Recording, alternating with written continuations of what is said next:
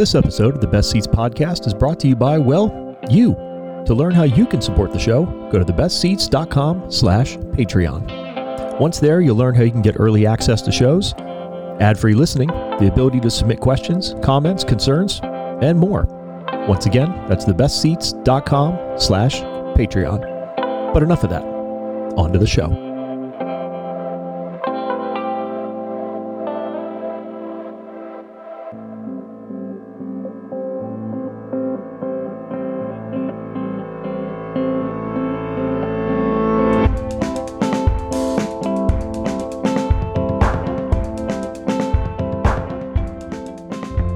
What is up, everybody? Hello and welcome to the first ever episode 46 of the Best Seats podcast. I am your host, Crawford McCarthy, and as always, this is the only podcast bringing you interviews with some of the most talented folks in and around the Southern California hospitality industry, Orange County, Los Angeles, San Diego, wherever and beyond, each and every episode. I'm the founder of The Best Seats. You can find me on Instagram at The Best Seats. That is CEATS. Thank you, as always, to my friend Allie Coyle for providing music for the show. You can find more of her work at alliecoylemusic.com. And as a reminder, if you enjoy the show, please be sure to leave a rating and or a review. It helps other folks find it. 46. I am excited about this one. This is a special one for me. And before I tell you who it is, thank you, as always, to the sponsors for this episode, HireLilo.com and HeirloomPotager.com. But enough of that. Blake Mellgren, chef owner of Craft House, is my guest for episode 46. This is a special one for me. When I first got into food media, freelance writing for magazines, Blake was actually the first person I ever interviewed.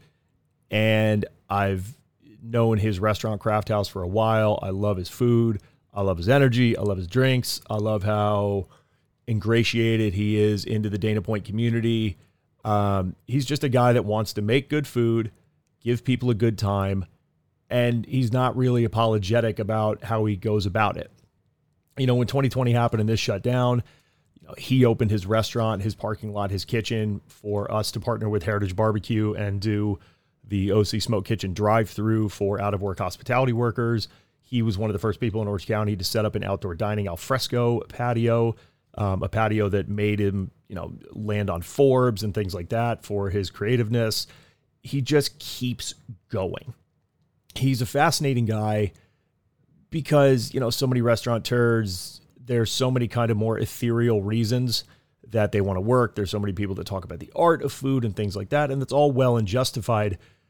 Blake is very, and I mean this in the best way possible, simple in the fact that he just wants to provide a damn good meal, a couple damn fine drinks, and give you a damn fine time. That's a respectable quality. I love his restaurant. I love this guy's vibe. I love his energy. Being able to sit down with him, long overdue interview. Again, like I said, he was the first guy I ever interviewed, known him for a couple of years at this point. I have no idea why it took me 46 episodes to sit down with him, but I'm so glad I did. He could not be a nicer guy. He could not be a better representation of the pureness of what hospitality is. I adore his restaurant. Like I said, you're going to adore it after you listen to this one. I got no more words. You heard enough out of me. Let's hear something out of him. Episode 46 of the Best Seats podcast. Chef owner of Craft House in Dana Point, Blake Mellgren. Enjoy.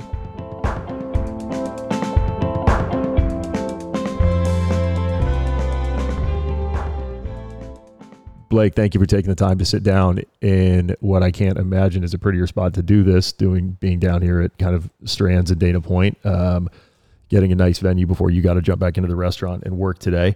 I have no idea why it took me so long to sit down with you and get a recording, considering how long at this point I've known you in this kind of so-called career that I'm trying to do. For people that may not be familiar with you or your restaurant, though, would you mind taking a second and introducing yourself, the restaurant, and a little bit of your background? Yeah. My name is Blake Mellgren. I'm the chef and owner at Craft House in Dana Point. We've been there for 5 years now.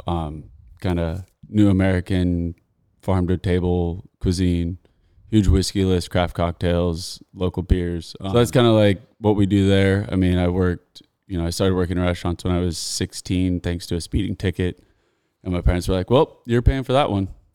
So I started working as a host in front of the house through high school, and then got into the kitchen 2010 up at Chez Melange in Redondo.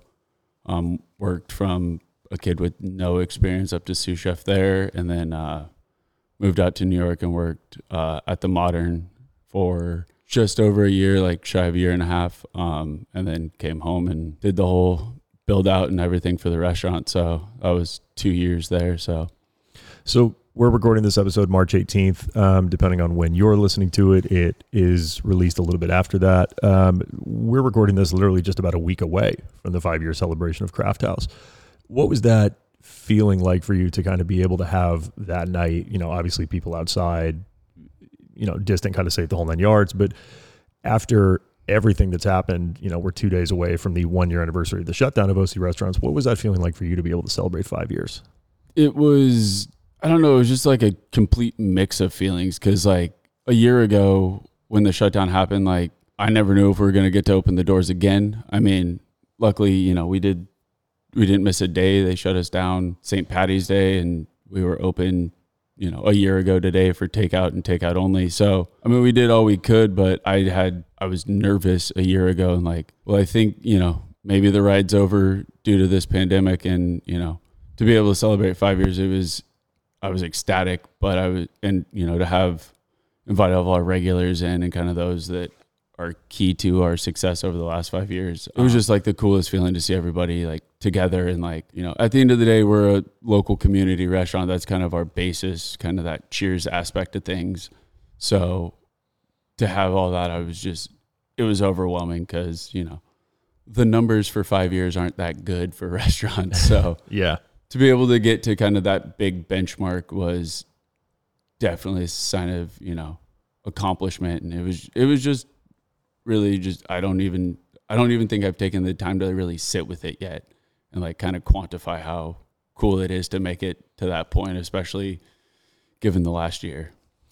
You mentioned it right when you started the answer, how you got shut down one day and then the next day you immediately were doing takeout. Craft House as a whole was sort of a guiding light for a lot of people on what was achievable, what people needed to do to, and again, I hate the word, but there's no way to not use it, pivot, and kind of transition. You know, you were one of the first people doing takeout. Like you said, you were one of the first people who I think were jumping on the, you know, cocktail to go train, the, you know, kind of collaboration event with Heritage Barbecue. And then ultimately your outside seating, which, you know, made Forbes and a bunch of other lists, and really was one of the first outdoor patios, that kind of Austin style, you know, al fresco, whatever it was.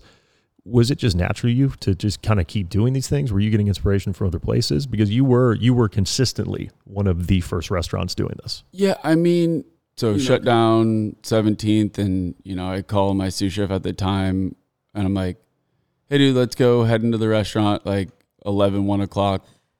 We'll kind of take an inventory of what we have in house, and we'll figure out, and we'll launch takeout tomorrow. And he's like, dude, if I'm getting out of bed and I'm coming into the restaurant, like, I'm working. So if I'm coming in, we're doing takeout today, and we'll kind of piece it together from there. And I, you know, selfishly, I was like, I just want a day off after yesterday. Like, this was such a mind melt, you know, like with everything going on. So, and then that's just kind of how it all adapted and changed. Like, it was like, all right, we got to be here for the community. We got to do what we can do to get by. And, you know, whether it's an email popping up from somebody and like, oh, you can do this now, or, oh, you can do that now. I was like, all right, we can do it. So let's figure out how to do it. So, you know, being there for the community, and I mean, doors open keeps you relevant. That was kind of our whole ethos through the whole thing. Like, if we take a day off or we kind of sit back and relax, we're going to be forgotten about, or at least there's the opportunity to be forgotten by the community. So it was just like, keep it going. And then, you know, we ran through all of our old inventory with the takeout menus, and then it was like, all right, most of our food doesn't really travel well. It's all fresh, a lot of seafood, things like that. And I was like, we were like, none of it travels well. So let's just start creating food that travels well, so the food is ultimately as good as it can be in a box. Because everybody knows you can sit down in a restaurant and the food's amazing, and then you happen to order it for takeout and you're like, wow, that's a little underwhelming. Like, I had the same thing 2 weeks ago in the restaurant and it was the best dish I've ever had. Like, it's like, yeah, sat for 30 minutes. Like, of course, it's going to not be there. So that was kind of our whole mentality is like food, drinks. Once they opened up drinks to go, it was like, we know this will get people through the pandemic and being stuck at home. So let's get the booze going. Like without back, I mean, our liquor license attorney, he had sent like a mass email out like ABC's looking to open up patio and sidewalk dining. And it was on the phone. I called him right away. I was like, what's the deal on this? He's like, you need a permit for it. I can help you with that. Go do your thing. And he's like, they're not really super staunch on the rules. I just came up with it yesterday. So, you know, give a drawing of it, show where it's going to be cordoned off that people, you know, it's not completely open. Yeah. So that was a long time. And I was like, okay, we'll just buy stuff. And then Matt, my sous chef at the time, was just like, I'll build it. Like, that's fun for me. I'm like, all right, cool. Like, you want to build stuff, go ahead. So yeah, it took from when we got the email to when we had it about done, it was like 2 weeks. Yeah, and I should note that for people that haven't seen it, obviously you can check it out on your social media if people have not been in person. I know some people that listen are out of state, so they definitely haven't been. It's pretty damn impressive that it was just you and your sous chef that did the entire thing, and now it's become kind of a staple of the restaurant. I mean, you increased your seating. There's only a couple other people I've talked to that were like, yeah, we gained seats.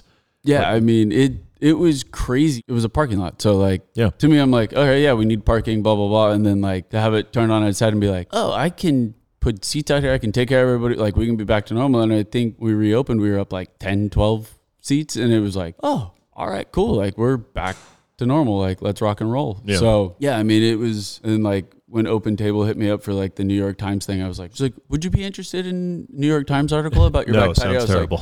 I was like, no, absolutely not. I have no desire to do that. I was like, of course, like, let's go. But yeah, it was just, how can we just keep it going and keep the ball rolling? And it was funny. Like one of my regulars the other night was they should do like a case study on like how you went through the pandemic. And I was talking to Niaz about it. And I was like, dude, there's no case study to be done. It's like, we're here for the community. And as long as you followed your principles and was like, and you looked after the community, and it's not about, all right, how much money can I make? You know, kind of, I think what 50% of the people that get into restaurants are like, oh, it's an easy business. Like you can make quick money. It's like, no, it's the worst business for that, but go and be there for everybody. And this last year has been tough on everybody. So I think it was the Orange County Register, I think, just came out with an article interviewing a couple of restaurateurs. And I want to say it was the team from the Winery Restaurant Group. And they were talking about how I think a lot of people moving forward, and you know, I'm kind of paraphrasing this, are going to talk about how they rethink their design of restaurants. You know, if we knew what we knew now, would we have more outdoor dining? Would we have done this? What would we have changed? Craft House, correct me if I'm wrong, was basically a ground up build out. This wasn't another building that you kind of turned into a restaurant. I mean, this whole thing kind of, am I wrong in that? Didn't it come? I mean, it was a bit of a refabrication. And no. Yeah, it was the history lesson I've gotten over the last 5 years from the community has been hilarious. So everything's, you know, a little askew, and I don't know the exact details on it. But it was a restaurant in definitely the 70s and 80s. Could have been even earlier than that. It was the Harbor Inn. And then it became a dive bar, I think, of the same name in like the 80s and 90s. And I've heard crazy stories from when it was that. And then it was a carpet store. So like zoning wise, if you leave 50%, you don't have to rezone. And we're like, sweet. Looking back at the space now with what you know now, would you have changed anything design wise? No, I think we're very lucky to have the foresight with the whole front of the restaurant, you know, being on sliding doors and that can all open up, the front patio, having like the hopper windows up high. Like, I mean, we got our ABC warning call, you know, probably a month ago now. And they were like, you know, indoor dining, blah, blah. I was like, well, I just need some clarification on the bar. Like the whole front of the restaurant's open, this. And me and the ABC agent had a delightful back and forth at 5:30 on a Saturday evening in the middle of service. And I was just like, he's like, well, I can come down and do a site visit and kind of give you like the for sure's on it. I was like, I would greatly appreciate that. Just, I want to follow the rules, but yeah, the rules are always changing and morphing, and I don't know what's right and wrong. And then fluid would be an understatement. Yeah. They came down and were like, all right, yeah, you know, your bar is an outdoor patio in our eyes and stuff like that. So it was, you know, obviously there was a lot of protective language used and, you know, whatnot. But I mean, the bar's been greenlit for over a month before indoor dining was allowed again. They were like, windows open, doors open, you guys are good to go. So it's so funny looking at every single space because people walk around and the general consensus is people are trying to figure out, you know, what's what, why can't we do this? Why can't we do this? Especially, and removing the politics from it, it is the fact that every single space is different. You look around at a lot of them and it doesn't really make sense. And the fact is that it's almost refreshing to hear you say, no, it doesn't really make sense to us either, but they said it was okay, so we're going to do it. Yeah, I mean, that's kind of how we've operated. Like for the last year, it's like they say it's okay, we're going to do it. Yeah. And if it's kind of in that gray area, we'll move forward with it. We'll check in with them, make sure we're by the books. And as long as they say it's okay, let's go for it. Because like that was the big crux in like the talk with the ABC guy on the phone. He was like, well, you know, tents have to have two sides of ventilation. And I was like, my building has two sides of ventilation. So if we're talking about airflow, like we're good to go, right? And he's like, well, we'll have to check it out. You know, it's been crazy. And I mean, like I laugh the old TGI Fridays off Greenfield in Crown Valley right there. Yep. Frida's, I think, is what's going in there now. But like you saw them, like they were starting construction in the middle of the pandemic. Everything was going, and then it just halted all of a sudden. And then like I drove back a few months later, and like all the sides of the building had now turned to like roll up doors. And I was like, oh, completely. Oh, I'm pretty sure. I mean, I could be mistaken, but just from the eye, it looked like. No, I live in that area. I know the exact building you're talking about. It was nothing but frames and wood for so many months, and now it's an almost finished, like I want to say it's a Mexican eatery or something like that with like a snooze, you know, breakfast diner on the other side. But it's the same thing. You're like, oh, that's different looking now. Yeah. Like it's all changed. And I wonder if that design philosophy is going to change going forward permanently for some restaurants. Well, I mean, we even like, you know, we've been so lucky through this, and we're going to kind of build out the back patio and make it kind of hopefully make it a permanent structure back there. And like, that's the whole thing. It's like, everything's roll up doors, like it's covered, but that's about the only thing that's different, you know? So yeah, it's roll up everything. I want to talk about, well, it's time for a little commercial. Yeah. The last year provided so many challenges for restaurant owners. Now that they're finally getting a chance to open their doors again to the public, it can only be an exciting thing. However, some of those challenges still remain, like hiring new staff after having to let go of them for almost an entire year. That's where Hire Lilo comes in. Custom built from the ground up by hospitality professionals, Hire Lilo is your destination for restaurant hiring. Applicants can create resumes on the site, set up meetings, use the virtual messaging system to communicate with potential hirees, and more. Restaurants also have a multitude of options to choose from, including selecting mandatory shifts for specific positions and more. The website is easy to use and is a perfect build-out for the hospitality industry. None of the other fancy stuff or trying to compete with every other industry on the planet for new hires. As I said, it is hospitality specific, making it your destination for hiring. Using the promo code STAYSTRONG, all one word, you can create a free job posting today and start to fill those hiring voids. Hire Lilo provides on-site help. They'll sit down and make sure that your restaurant is set up and properly ready to go, and that you can utilize all the features Hire Lilo offers. To learn more or to create an account and get job posting now, go to hirelilo.com. That's HIRELILO.com. Once again, that's hirelilo.com. I don't know about you, but 2020 had me re-looking at how I live and the space that I live in. Spending so much time at home really had me reevaluating how certain things worked and didn't in my living space. One of the main things, as an avid home cook and an obvious supporter of restaurants, was gardening. Anybody who enjoys food at all will be able to tell you that something you've grown yourself will taste infinitely better than anything you can buy at a store. That's where Ashley Irene of Heirloom Potager comes in. Heirloom Potager designs, installs, and maintains seasonal culinary gardens for chefs and foodies in Orange County. They provide organic gardening methods and bespoke build-outs used to preserve the heirloom varietals that they'll provide for seeds. An approachable and exciting endeavor, no matter if you're a seasoned restaurateur or a stay-at-home chef. Owner Ashley Irene's experience, expertise, and enthusiasm is only matched by her professionalism. For more information on how you can set up a consultation to get your own culinary garden space set up, go to heirloompotager.com. That's heirloom, HEIRLOOM, potager, POTAGER.com today. Once again, that's heirloompotager.com. I want to talk about Craft House itself. So kind of full transparency for people listening, and this is just kind of a fun way to bring back my history with you, is you were the very first chef I ever interviewed when I got into food media. Ever. Yeah, I have no idea who was running the show at I think it was Locale at the time, but they basically were like, we're looking for freelance writers. I said, well, I want to change a career. And they set me up with an interview with you. And it was the definition of like terrified imposter syndrome. Like, boy, I hope I don't fuck this up. But one of the things you said always stuck. And it was that when you started Craft House, you kind of looked at Dana Point as kind of a culinary desert. There wasn't much. It was very kind of chainy. It was very samey. It was incredibly predictable. Yeah. Driving up the PCH, past Craft House to come to this interview today, all the apartments going in, the restaurants that have opened recently, a lot of them I've done podcasts with, whether it's, kind of Daniel Kuhn down at Maison, you've got Rob Wilson at Glass Bar, the guys at Whitestone. It's changed a lot. Now that you've, again, we're still technically in the middle of this pandemic, vaccines are rolling out, numbers are going down.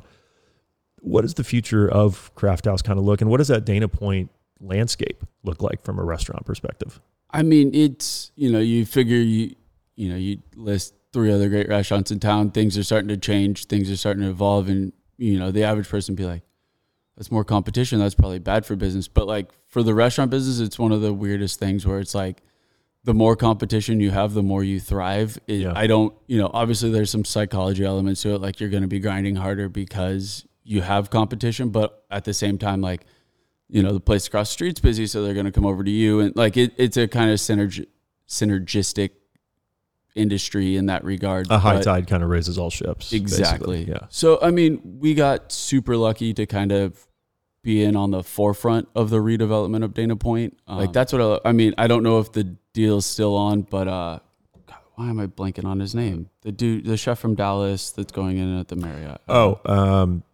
John Cesar. Yeah. Yeah. Cesar's place is supposed to be going in there. Yeah. So like to see him come to town and then to have him show up at the restaurant one day for dinner, like for a meeting. And I'm like, I have like a dude that's legendary that's been on like Top Chef. He's got a great report. Like, what the hell? He's in my restaurant. Like, so it like the evolution of Dana Point is so exciting. 200 and something units, so a few hundred more residents walking distance. Like the growth is great. The harbor is going to get redeveloped here soon. And Riviera did a piece. I want to say it was like probably about 10 years ago now, but like it was like entitled like a drive down PCH, and it kind of took a jab in like the opening paragraph of Dana Point where it's like freeway exits and like mishmash and all this stuff. And it's like, okay, yeah, you're not wrong in that Dana Point really took it to heart and was like, all right, let's evolve. Let's kind of work towards that, our next evolution, I guess, that kind of final growing up phase for them. And what's coming, it's like, it's so exciting to see. Ultimately, town you used to drive through to go to Laguna and get a good meal, like you get to actually stop like 3 minutes off the freeway instead of 25 minutes off the freeway. Yeah, it's no longer just the harbor in between San Clemente and Laguna Beach. Yeah, it's very much evolved. One of the things that you mentioned earlier on was how much you just wanted to kind of help the community, and that you very much see Craft House as a part of the community. My godmother lived in Dana Point, God rest her soul, for I think it was 30 some odd years. She moved out here from the East Coast. So, I mean, I've walked this beach since I was a little kid. I've peed in the ocean right there. As we all have, yeah. I feel kind of a kindred spirit to that of it's nice to see it evolve itself and still maintain kind of its charms and things like that. How important is that to you to be a part of that community, even as it evolves, and be there to kind of keep that foundation and keep kind of the core of what Dana Point is? Well, I mean, I think that's what makes Dana Point cool, or I should say, at least in my opinion, like cooler than like a Newport, Laguna, somewhat San Clemente. Like it's Dana Point, San Clemente. They're at the end of the day, just laid back, comfortable, casual beach towns. There's, obviously there's like a level of opulence that's kind of coming to Dana Point, where we're sitting, things like that. Like there is some wealth and kind of that, I hate to use the word, but like kind of pretension that comes with it that I feel like Newport, like that's like its cornerstone. Like we're wealthy. It's a little pretentious here. Like, are you even welcome? Yeah. But Dana Point's not that. It's a very local, almost old school to some extent. You would kind of say almost like maybe like a Midwestern feel, like where you help your neighbor out. Like you need something, I got you. I got it. Don't worry. What do I owe you for that? Oh, it's good. What was the relationship like? In the restaurant community when kind of everything was going on this past year? Were you in contact with other restaurateurs, trying to talk to people like, hey, what are you doing? Like, what's working for you? Yeah, I mean, we have. I mean, like pretty much every restaurant owner in town's in a group text where Like I just got one the other day, like, hey, we got re-wait listed again for the California grant. Like, where's everybody else stand on this? Like, so we're all very communicative with everything. You know, I would say in the first maybe year to two of the restaurant, it was very much like you do you, I do me. Like, we don't really help each other. Yeah. Type thing. But definitely as the town started to evolve and grow and more chefs and more restaurants are coming to town, it's definitely turned into a very much more like community thing. Like, you know, a year ago I was sitting there and I was reaching out to a handful of the owners like, hey, do you know what's on the horizon? Like, let's talk. And, you know, it's great, you know, to have the former mayor of town be on the board of supervisors and kind of have a direct line in to be able to kind of, what's the board of supervisors doing? What's going on? So like, yeah. And that regardless, it's like, this is my area, this is my district, whatever, however the breakdown is in the government. I don't really follow that stuff all that much, but you know, Lisa Bartlett's always available. Like, you shoot her a text, it may take her a little bit, but she's always back to you with an answer. And it's like, all right, this is where we're going with this. Or, you know, it looks like the numbers are going to be good to go into the next tier, but who knows? Or we're going the other direction, you know? So it's nice to have the community, you know, in terms of the city officials, the local county officials, like everybody's out there helping you out and comfortable. We're here for you, town. You compared Craft House earlier to kind of a Cheers type of vibe. Your restaurant's a very fascinating one. Every time I've been there, and I don't know if I'm just getting really lucky or maybe something is hiding behind those sliding doors to the kitchen. It never seems, even when you guys are busy, even when it was pre-COVID, you know, BC, as people like to say now. I think the world kind of took that one from Jesus. Sorry, now BC is before COVID. Even if you guys are in the weeds, it never looks like anything's going wrong at Craft House. I mean, are you just really good at hiding when shit might be on fire, or is it just kind of a testament to your attitude in the kitchen and like the team that you kind of have with you, and or just the vibe of the restaurant? It never looks like something's on fire. Oh, you amped to hear that, because I swear there is a fire every day, and everybody's like, "Oh, dude, like, what a bad shift," or whatever. And then like, I'm like, hey guys, at the end of the day, if we've done our job right, no one has any idea all the problems we're running into. Like, and I mean, at the end of the day, it's, you know, everybody's personality wise, whether it's the bartenders, the servers, the bussers, the host stand, it doesn't matter. Everybody is super like friendly and kind with the guests. And we're, you know, the whole thing, it's like, I tell them all, like, be transparent. Yeah. Okay, the entrees are 20 minutes and we're still 10 minutes out because we had a big party. Like, go over and tell them, hey, I'm so sorry, there was a big party or whatever. Food will be up in just a few minutes. You know, just tell them if we make a misstep, just be honest with it. If you're like, oh, it'll be up in 2 minutes and it's up in 20 minutes, well, you just pissed them off. Yeah. You lied about 18 minutes of their time. Like, they're electing to come here. Like, we need to, if we have a mistake, be transparent. Like, last night we had somebody get a butter cake with raspberry on the side. Misread the ticket, raspberry on it. Now they waited 20 to 25 minutes for dessert instead of 10. So it's like, you know, go let them know, hey, we screwed up. We're so sorry. Just own it. That's the biggest thing. And I mean, the crew we have right now is like, I mean, I say this, I feel like almost every year. It's like, oh, I got the best crew ever. And then like we make changes and then it's like, oh, this crew's amazing. And it's like, we just keep getting better and better over the years. And, you know, I always think chefs, and especially chefs who are chef owners, they always kind of sound like NFL head coaches. Like in preseason, you're like, hey, you know, how are those first 4 games? Oh, you're going to have a great year, heck of a staff, heck of a team, really excited for this. And it's always kind of that evolving thing. This past week, I think especially with us moving into tiers here in Orange County anyway and stuff opening, I've been inundated with messages about, hey, if you know anybody, you know, we're looking for X, Y, and Z. You know, we're looking for this, we're looking for this. Everybody's rehiring.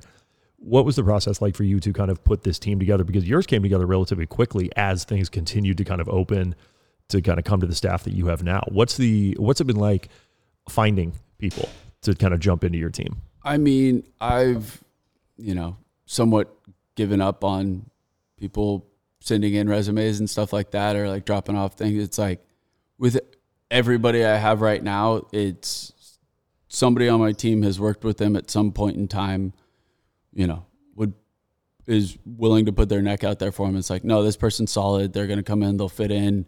it's going to be great. And then I even have some people, I'm like, hey, okay, we need to add some people. They're like, I have a couple people, but like, like they're good. They just won't fit in with our culture or whatever. So it's like, I've kind of just relied on my staff to bring in people that they know that fit within the team and in the system. And I mean, that was, you know, with the secondary shutdown through the holidays and all that other stuff, it was like, I can't lay people off again. And I, you know, looked at it like, all right, we're probably going to be super slow, and like the restaurant will take a hit for the team to make sure everybody has a job and everybody gets through the holidays. And then, you know, joys of being, you know, one of 6 restaurants open in town, you're cranking every day. And I'm like, oh yeah, this was way different than I expected. You know, we had loaded heavy on everything for like takeout and things like that. And then it was like late November, December through that that holiday shutdown, it was like 3 to 5% of our business via takeout. Okay. Like, no one's listening. Like everybody's down to eat out. Everybody's kind of the Field of Dreams approach. Like, build it, they will come. Like, you want to do this? Sure, go ahead. Like that's kind of how we've approached it. It's like, we're going to follow the rules. We're to the best of our abilities. But at the end of the day, like if you guys want to dine in, whatever you guys want to do, we'll be here for you. You talked early on in this episode about how you had to change up what kind of food you were doing basically and how it packages. Because obviously when you're doing to go, you know, you're right. You can do a great, you know, swordfish, plated up, everything else, but you're not plating anymore. You're packaging. Yeah. Has this changed your relationship kind of with food at all this past year? Like what you cook, kind of menu design, things like that a little bit? Oh, definitely. I mean, I think, you know, at the end of the day, the first 3 months of the shutdown and everything, it was like everybody wants comfort food. And that's kind of what we've always done. Like I always lean super Southern or like Asian, like something that's kind of got that comfort food feel to it. Like, yes, it'll be plated elegantly. It'll be, you know, there'll be a lot of depth of flavor, but at the end of the day, it's down home kind of country food. And to me, like that's, I think what's kind of everybody, you know, it's a hug from grandma via a plate of food. So that's kind of always been our approach on things. And that's kind of where it's like, okay, comfort food hits well through a pandemic. It hits well outside of it. Yeah, maybe a little, you know, like our fishermen, it's hard for them to get off the docks right now because there's not a ton of restaurants open and fuel's through the roof. So they're like, you know, fishing's not that great. We're just not going to go burn fuel to burn fuel. And then, you know, whatever. I was like, so yeah, I mean, having to kind of find different channels to get product and things like that has been interesting. But I mean, and then also with being up seats in the restaurant, like it's like, okay, we don't necessarily have the ability to do these elegant 15 component, you know, exactly plated dishes. You know, we don't have time for tweezer food. Like, it's got to be efficient.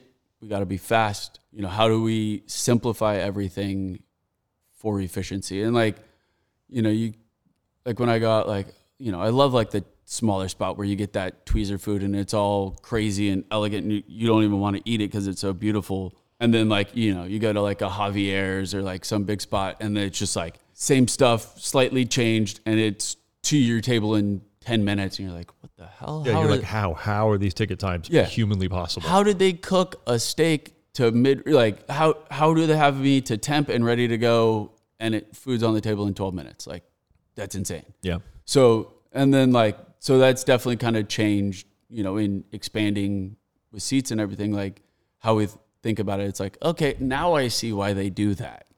It's not really because they want to, it's because that's the only way they can be efficient within the system. So it's definitely changed some of our crazy, like super elegant, tight, you know, artsy plates are like, well, certain stations have the ability to do that, but the hotline, like, just get it on the plate. Just crank it out, get it to temp, sell it, make sure they're happy. So yeah, it's definitely created a much more efficient line of thinking for me when it comes to food.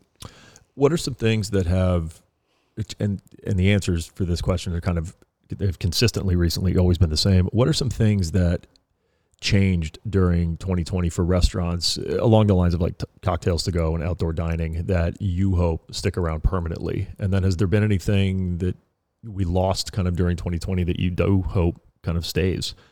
I mean, honestly, the outdoor dining, the to-go cocktails, all of that, Yeah. I I absolutely already love. knew the answer Like, when I asked it. That's everybody's. Yeah. It's like one of those, like, it opened up new revenue streams for us that we didn't really know existed. And, it's not the case for everybody with outdoor dining, but like for us, we got to pick up like 2,000 square feet. Yeah. Like it was huge. We picked up the same size building on the other side of the restaurant. Like the flow of the kitchen's different, but it's all the same pass and it's all the same thing. It's just different. So like, absolutely, I want that to stay. And I'm sure I can speak for everybody on that. The to-go cocktails thing, like...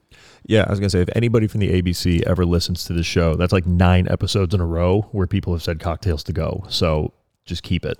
Yeah, and I mean, the biggest thing that I kind of see in it is obviously packaging and, safety. Obviously, if someone's comes and picks up cocktails at the restaurant to go and they elect to start drinking it in their car on their way home, like, I mean, technically, like, if we were to look at it in the legal perspective, I'm the one on the hook for that still because it's from my restaurant. So like the packaging aspect of it, I totally understand, but it's like, let's not cut off our nose to spite our face. Like, let's find a sensible, logical way. And it's electrical taped and they took it off. Well, that's on them now. I'm free and clear. Yeah. So would be one thing to kind of definitely for the ABC to look at, like keep it open, but like figure out how to divert responsibility in these situations. Like if the restaurant's doing their part, it's like the little stickers on the pump at the gas station. So you know that nobody fucked with it. Like just put that little thing over the top and then it's sealed. Yeah. But I mean, like in some aspects that, obviously I would like to go, obviously the mask thing, that seeing faces and seeing that aspect of people, especially in the service side of things. Like I say a lot of jokes to my customers and, without the facial response to it, like a joke that's kind of like comes off a little cynical or whatever, like without that smile on my face, like that joke misses completely. And they're like, this guy's a dick. You're like, no, LOL, JK, JK. Yeah. It's like, no. There's a giant smile behind here. You can kind of see it in my eyes, but if this mask wasn't on, you could really see it on my face. So like, I mean, that aspect, like that interpersonal connection with the guest, obviously I would, I can't wait to kind of get back to masks being gone, but no, I've heard that answer from a lot of people, and it's they don't want to get rid of it because they're anti-mask and they understand the safety of it. It is that facial interaction, and it's those social cues that I think a lot of people are missing from restaurants. Yeah, and I mean, this was in the summertime, we got roasted on Yelp by this lady, and she like took a photo of our last Mohican, Frank, only person on the staff since day one, but the customer had asked him to take down his mask because it was an older couple. Like you could kind of see in the side of the photo, like a little gray hair in it. Mm-hmm. And the lady, and she's like, oh, he took his mask down and he doesn't care about safety and blah, blah, blah. And it's like, no, the customer asked him to take down his mask so they could hear him better. And then she like goes and roasts us. It's like, you got to understand, like some people that are hard of hearing, like reading lips and seeing that is like how they get by. Yeah. Like at the end of the day, we're in the customer service. As the customer, if you feel comfortable doing what the customer asks you to do, at the end of the day, you're taking care of them. They're calling your call to make, and that's not somebody from the periphery's call to make. If the tables are 6 feet apart, everybody's distance, everybody's masked up, and they can't hear because of that, like, you got to kind of cut them a little slack. Yeah, I don't disagree with you on that. And I think Yelp as a whole has had a bit of a reckoning throughout this whole thing, which I'm personally not opposed to. They're never going to sponsor the show, so I don't give a shit. Yeah, so. I mean, they call all the time, and I'm like, nope, no money for you guys. Sorry, I disagree with everything you guys do. They're like, but our systems are great. I was like, that's cool, but... Yeah, but your users aren't so much all the time. I should know, there's like 3 friends I have. They're good Yelp people. They're like the few bastion of good ones, but my feelings on it are pretty clear. Yeah, no, I like every now and again, like I like to go down the rabbit hole, and obviously I get the emails when they come through and everything, and honestly, it's ridiculous. Like I see an email from Yelp pop up on my phone, or like a Yelp notification show up on my phone for the restaurant. I literally have a mild panic attack every time. I'm like, please be good, please be good, please be good. Like I don't want to deal with drama right now. Like, and for the most part, everybody's been, very kind and courteous as of late, but there's always a few. There's always a few, and I feel horrific for everybody that had the delightful name of Karen before 2020, and now your name's been ruined. God, I know so many people. It's like so many nicknames were come up with in 2020 completely. There's nothing you can do. It's I know. How does the future feel for you? I mean, again, we're not out of the woods yet, but you can kind of see the light at the end of the tunnel. I mean, how do you feel? Are you optimistic? Or you said you haven't even been able to enjoy the 5-year anniversary yet. I mean, when do you think you'll be able to kind of exhale? Honestly, never. I mean, that's the thing that kind of makes the business what it is. Like, you're always pivoting, you're always evolving, you're always finding something new and different, whether it's a new dish, a new cocktail, a new uniform, or what. There's always something. But I mean, once we kind of get back to a semblance of normalcy, like, it'll be, I mean, ultimately, I think all it's going to take is like a 4-day vacation and just get out of town and kind of detach. Yeah. For me to really kind of relax about it. But like, I'm very optimistic. I mean, I think we're on the precipice of the roaring 20s plus 100 years. Like, it's very much the same. I feel like, I think this summer is going to be absolutely bonkers. I don't disagree with that at all. I mean, I always am, whether I'm playing golf and just chatting with a dude on the course or a family friend or whatever, they're like, dude, it's about to be insane for you. And I was like, yeah, I mean, everybody's been cooped up for a year, more or less. Like, everybody, once they kind of take away all the restrictions and you're able to go out and do everything, everybody's going to want to get out and party and just enjoy the, what's left of the year and just be like, oh, okay, we're back to some semblance of normalcy. Like, let's rage. I mean, that's kind of what the whole world is about to be a bunch of sailors on shore leave. Yeah, it's going to be, I would say the back half of 2021 is going to be prime alcoholism and party times. Like, and, especially being in the industry, like, it's like, oh yeah, let's make this happen. So the year ahead, I think, for everybody is going to be a great one. And I mean, so many people now, real estate's pennies on the dollar. So like, I think we're going to just see a giant flood of restaurants, especially to the area. Like, I know at one point, I think I heard like 13 restaurants in Laguna had shut down. So it's like, there's 13 pieces of prime real estate that are restaurants ready to rock. Is there any fear though that they'll be, kind of corporate monoliths stepping in, or do you think that they'll be independents? I mean, are people going to be too afraid to start that independent restaurant? I don't know. I mean, I think, what kind of, I think, helped us get through this last year is being, non-corporate structured. Like, if you can just see it in places that have, 3 to 5, whether it's individual restaurants or concepts, whatever it is, like, they were always slow to move because you got to go through the chain of command, everything's slower. So I think is the time for the independent restaurants to kind of start popping back in. And, as I said, real estate market's a little soft on the commercial side. So all that, or the retail side. So like, everything's kind of primed for everybody to just, I mean, obviously it's at the end of the day, a cash game, and those corporations, those big corporate restaurants have nothing but disposable income. So maybe it turns that way, but I think it really comes down to the cities realizing, like, when they're approving these people to come in, like, we don't want that here. I mean, I don't know. I think there's some cities that have like some chain type bans on them or things like that. But like, I think if the cities want things to really grow, it's like, let the independents go in. Don't put the big box stuff in there. Like, does that mean any chance of a craft house too? I mean, the goal I set for myself when I was 20 was 5 restaurants and 3 bars by 40. So, I mean, so you got time. I got time. I got, 9 more years to get to that one. So there's definitely plans of it. I don't know exactly what it looks like, where Well, I don't know if you've heard, but commercial real estate's pretty good right now. So yeah, I know. We'll see. It's always, always been my hold up. And it was like, I'm never thinking about, like, obviously I want to do that, but my goal is figure out 5 years and then go from there. Cause I've talked to, chefs and restaurateurs and the combination of both over the years. And everybody's like, dude, I tried to open up quick. And then like my pride and joy fell apart because I was trying to do 2, 3, 4, and 5 all at the same time. You lose focus on the main one. So that was like one piece of advice that I got. I think that was actually from Chris Bianco. when I was out there having dinner one time. He's like, dude, like, do your thing for 5 years, figure it out. And then I think at that point he was 25 years in and he had just opened like his third spot. And it's like, you don't need to rush to market. Like, make sure everything's perfect and then go. So now it's kind of, now that we've hit that mark, it's like, okay, what do we do? Kind of finally turn the corner at the restaurant, you know. So it's like, okay, and start putting my, you know, start thinking that way, but it's not, you know, in the forefront of my mind. It's definitely some way back burner.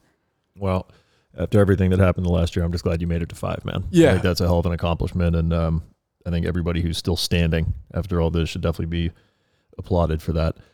Blake, I don't want to take up much more of your time. You obviously have to run. You have a restaurant to prep and get ready for service tonight. But thank you so much for the time. If people want to find you on social media or the restaurant, where can they do that at? The restaurant is Eat at Craft House, so EATAT.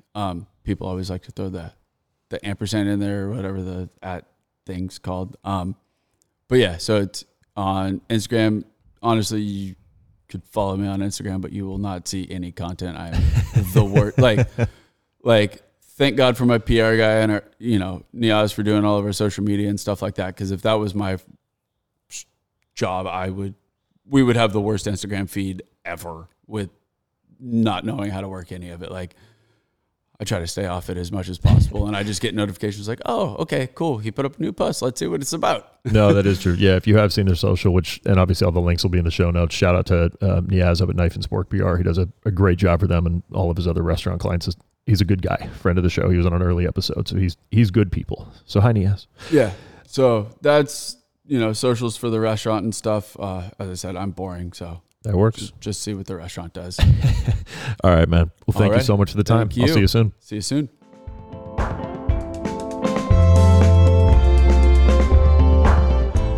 Thank you so much to Blake for taking the time. Again, somebody that I just have the utmost respect for. He is a man that just goes about his business, gets done what needs to get done, makes damn good food while doing it. And I've never seen a frown at Craft House. I've never, ever seen a frown. Again, you might see a bad Yelp review because people are going to be people, but you go there, you experience it for yourself. You're just going to have fun. You're going to have a good time. You're going to have a great meal. You're going to have some great drinks. You're probably going to see him going in and out of the kitchen. It's a good restaurant, plain and simple. And in a time where we've lost some good restaurants, where new restaurants are going to be opening, Craft House is a exact staple. It is what we need. It is what's good in the world. It works, man. I'm a big fan of it. Thank you so much for listening. Thank you to the sponsors for this show, HireLilo.com and EarlyPotager.com. You heard all about them. Be sure to check them out. Thank you to everybody that gets early ad-free listening to this on Patreon.com/TheBestSeats. You can go to TheBestSeats.com for more just like this. Go to Craft House, man. Order yourself a drink. Order yourself some food. Have a good time. I'll see you next time. Take care. The Best Seats Podcast is an original production of The Best Seats. It is written, edited, produced, and owned by myself, Crawford McCarthy, founder and owner of The Best Seats. It is recorded in Aliso Viejo, California. It is subsidized through generous donations through Patreon.com/TheBestSeats. The following are names that have subscribed at the highest tier, aka norm status, and thus allow me to produce the show each and every episode. Thank you from the bottom of my heart. Here are the supporters. Alexander Cook, Cheryl McCarthy, Elliot, George Pavlov, Serena Warino, Pizza Guy 92. Thank you for your support.